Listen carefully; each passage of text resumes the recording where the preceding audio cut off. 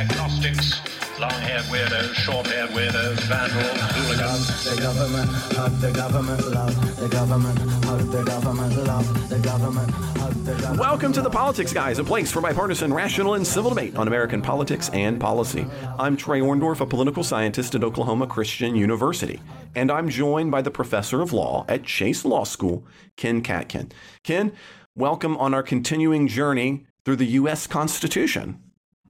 Hey, Trey, it's great to be back. Yeah, I mean, as we talked about on the weekend show, everybody gets to kind of have us for a trifecta of shows. I love it. So this is the second in our three-part. And, you know, we're going to get through a bunch of the Constitution. And so last week, what we were dealing with was the first portion of Article 3. So we got through Article 3, Sections 1 and 2. And this week, what we're going to get into is the treason section. We're going to be getting into Section 3. We're going to finish that out. And then we'll move over into Article 4. And we'll undoubtedly not get done with Article 4 today, but we'll at least set up and get into Article 4.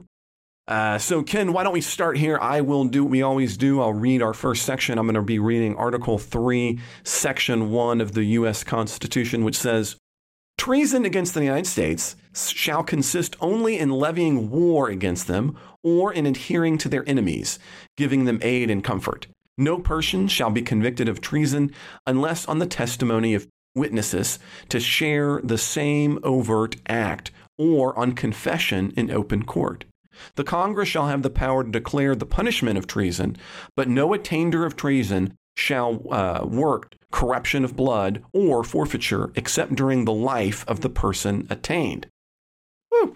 So, I mean, it's Section 3. We had been talking about this as we were getting ready for the show. It's not a lot. It's not as if there's a ton of cases that deal with this. We don't have lots of issues of treason. It is unique in the sense, though, Ken, that this is the only portion of the Constitution where the crime is expressly defined by the Constitution rather than via statute.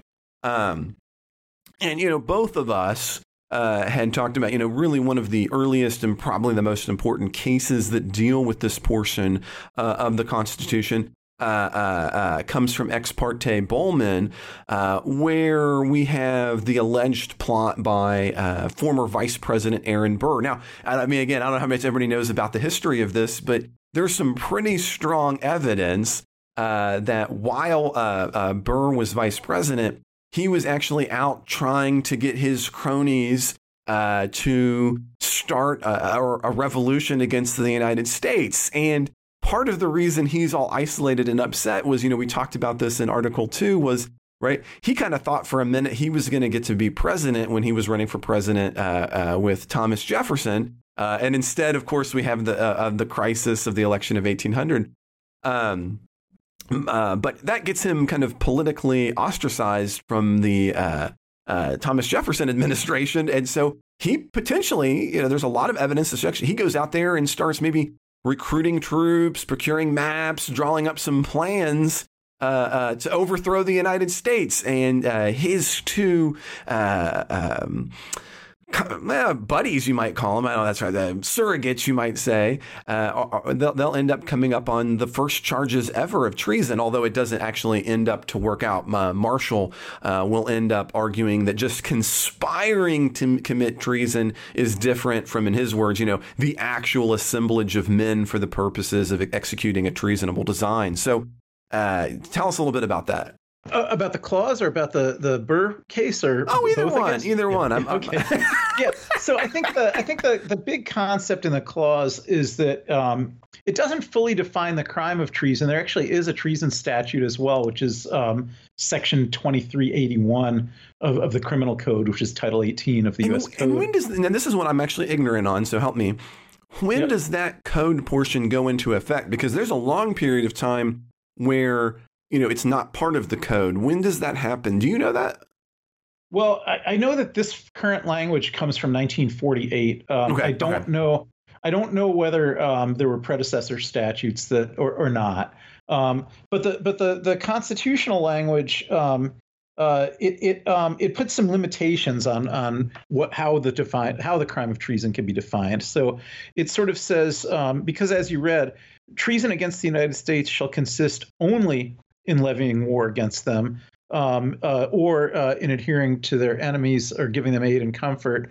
It's saying you can't have treason be something less than that. So, for instance, let's say Congress, wanted to define treason as, let's say something like January 6th. Congress wanted to define treason as using violence to try to overthrow the government. The idea would be, you'd have to have some element of foreign enemies involved in that.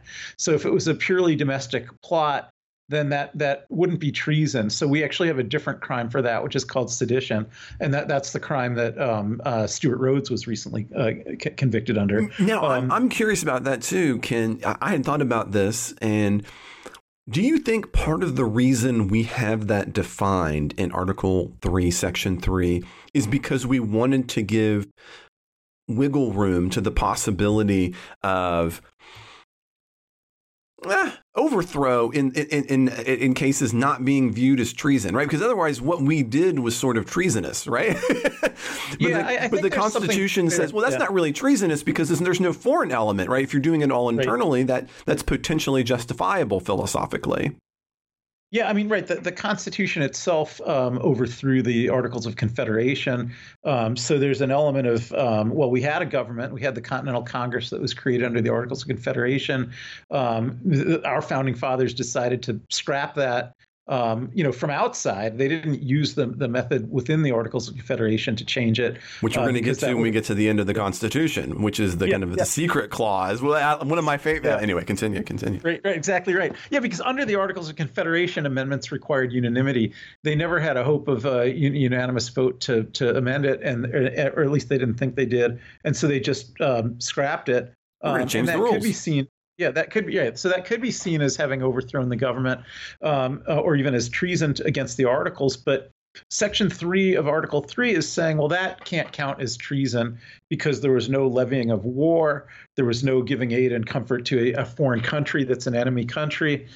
So you need to have those elements involved for something to be treason. So again, it's not saying exactly what is treason, but it's saying if Congress tries to define treason in a way that doesn't involve the levying of war and that doesn't involve giving aid and comfort to foreign enemies, then that's an unconstitutional definition of treason. It also, the second sentence erects some pretty high evidentiary barriers, that there needs to be a lot of evidence to convict somebody of treason, because there has to be testimony of two witnesses to the same overt act, or alternatively, if the defendant confesses in open court. But there can't be, if there's only one witness who testifies to an overt act, that's not going to be enough to convict somebody of treason just as a matter of law, even if the jury would credit the witness's testimony, unless the defendant actually confesses in open court. And even if the defendant confessed somewhere else, and the prosecutors want to say, well, we have evidence that he made a statement. Maybe even, they didn't have TV then, but today we might have TV footage of somebody making a statement. But if they take the fifth when they go into court and they won't repeat that statement, then their own statement can't be a basis for convicting them of treason either. So between the idea that the acts have to be fairly circumscribed acts, they have to involve levying war, and they have to involve giving aid and comfort to foreign enemies, and there has to be two witnesses or a sworn confession in court that the acts actually happened. The big goal there, and it seems to have been completely satisfied over time, is that it's very hard to convict anybody of treason, and very few people ever have been. And I think the point of that really was largely to protect the democracy, that they didn't want the government kind of entrenching itself, and then we always have an opposition party. They didn't want people who were trying to use ordinary electoral processes to overthrow the party in control to be accused of being treasonous. Yeah, as a matter of fact, there's a court case, Kramer versus the United States in 1945, that kind of lays, I think, agrees with that view, which basically says in this case, look, even if you are doing things that might be in a line with a foreign enemy, that's not treasonous unless there is an intent to betray, and that you have to have some kind of connection, a cohesion with that external actor as well. Yeah, I mean, the Kramer case, I only learned about it this morning from you, and I actually wasn't familiar with it. But it's a 1945 case involving a German-born American citizen during World War II who was associating with the German submarine saboteurs. And I don't know if our listeners know about the German submarine saboteurs. They produced their own case, Ex parte Quirin, which also went to the Supreme Court. But one thing that Hitler did in 1942 was he recruited in Germany for Germans who had lived significant amounts of time in the United States. And he found 8 of these guys, each of whom had lived a minimum of 17 years in the United States already. And he put them into 2 submarines. One landed near Long Island in New York, and one landed in Florida. And they were sent with a mission to go commit acts of sabotage at American industrial facilities. And in fact, the 2 groups were supposed to rendezvous right here in Cincinnati, where I am. That was their meeting point. But the plot never got anywhere because most of the Germans who came over in the submarines and who were people who'd all lived in the U.S. for at least 17 years, as soon as they got here, they had a variety of individual secret agendas, ranging from just like not doing it and staying here in the United States to actually informing the FBI about it. And 2 of these guys, 2 of the 8, had a very hard time convincing the FBI that they were for real. So, they went to the FBI office in New York. They said, we just got off a submarine from Germany. We've been sent here to commit sabotage. Another submarine landed at Florida. All 8 of us have all these marching orders. We're supposed to meet in Cincinnati. And the New York FBI office literally refused to talk to them and threw them out and thought they were, crazy people. And one of them took a train down to D.C. and actually demanded to see J. Edgar Hoover, and eventually got listened to. So they rounded up all 8 based on that, and so none of these sabotage plans ever happened. The 8 of them were tried in a military tribunal, and the question of whether they could be tried in a military tribunal was decided by the Supreme Court in the Ex parte Quirin case. The Supreme Court sustained it. They said enemy combatants who are engaged in war crimes can be subject to military justice and don't have to have civil trials. But then there's this side case that you drew my attention to, the Kramer case, where Kramer was one of the Americans who, was unaware of the Hitler sabotage plot, was a German American living in America, but he was someone that was known to some of these German submarine saboteurs. And when the German submarine saboteurs landed, they reacquainted themselves with Kramer. He was like their old friend, and they got him to help them with certain things that they needed to carry out the sabotage plot. These were a couple of the handful of saboteurs who were interested in actually sabotaging. Right? And so he helped them a little bit, and he was tried for treason. And convicted in the Federal District Court in New York, and his conviction was sustained by the Second Circuit Court of Appeals in New York. But he took his case up to the Supreme Court, and the Supreme Court ruled that there were not actually 2 witnesses who testified to overt acts, and that the meetings that he had were capable of innocent or guilty explanations and couldn't be seen as overt acts. And that there weren't 2 witnesses that could tie him to any overt acts of sabotage. And so that was an example of really what you and I were both talking about, of the court, keeping that bar very high in terms of being able to convict anybody of treason. Yeah, as a matter of fact, I'm trying to think, who would be the last person convicted of treason? I don't know, because few. Aaron, even Aaron Burr's co-defendants, Bowman and Swartout, who you talked about, they were convicted, but the Supreme Court also reversed their convictions. Yes, so that does not go forward. Yeah. Yeah. So just like with Kramer, 150 years later, or 140 years later, Bowman and Swartout. So because Burr's plot was pretty amusing too. Like, not only was Burr first seemingly trying to organize a violent overthrow of the U.S. government and to establish himself as a king.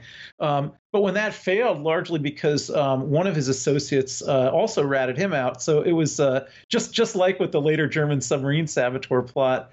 Bormann had a guy named Wilkinson who was involved, and Wilkinson told President Thomas Jefferson all about the plot, and so Burr had to run away and not try to pull it off. And he ran away all the way out to what's now Utah, and was then in Mexico. That was then in Mexico. And he started even out there meeting with agents of the King of Spain about whether they'd be willing to help set him up as a king out there in Utah, which would become a proxy state for Spain, and maybe one day a staging base to stage war against the United States if the United States tried to expand west. And well, I'm going to pause you right there, though, Ken, because it actually brings us to the end of our ad-supported executive show preview. So if you'd like to hear the rest of the show with myself and with Ken, you're going to need to head to patreon.com/politicsguys and become a supporter of the show. And one of the great things you get is these long kind of takeaways from the news cycle, where this, for what we've been doing now for the year, for Ken and myself at least, has been to go through the U.S. Constitution. And this conversation about Article 3, we're going to finish that up. We're going to be moving on to Article 4. And if you'd like to be a part of that, you can head to patreon.com/politicsguys, where you can become part of that interaction. You'll also get other potential benefits depending on what you decide to listen to. You can also get ad-free versions of the main weekend show. You can get access to us on Discord, where we go into more detail and interact with listener questions on a variety of topics. It's just a wonderful space. I really love that.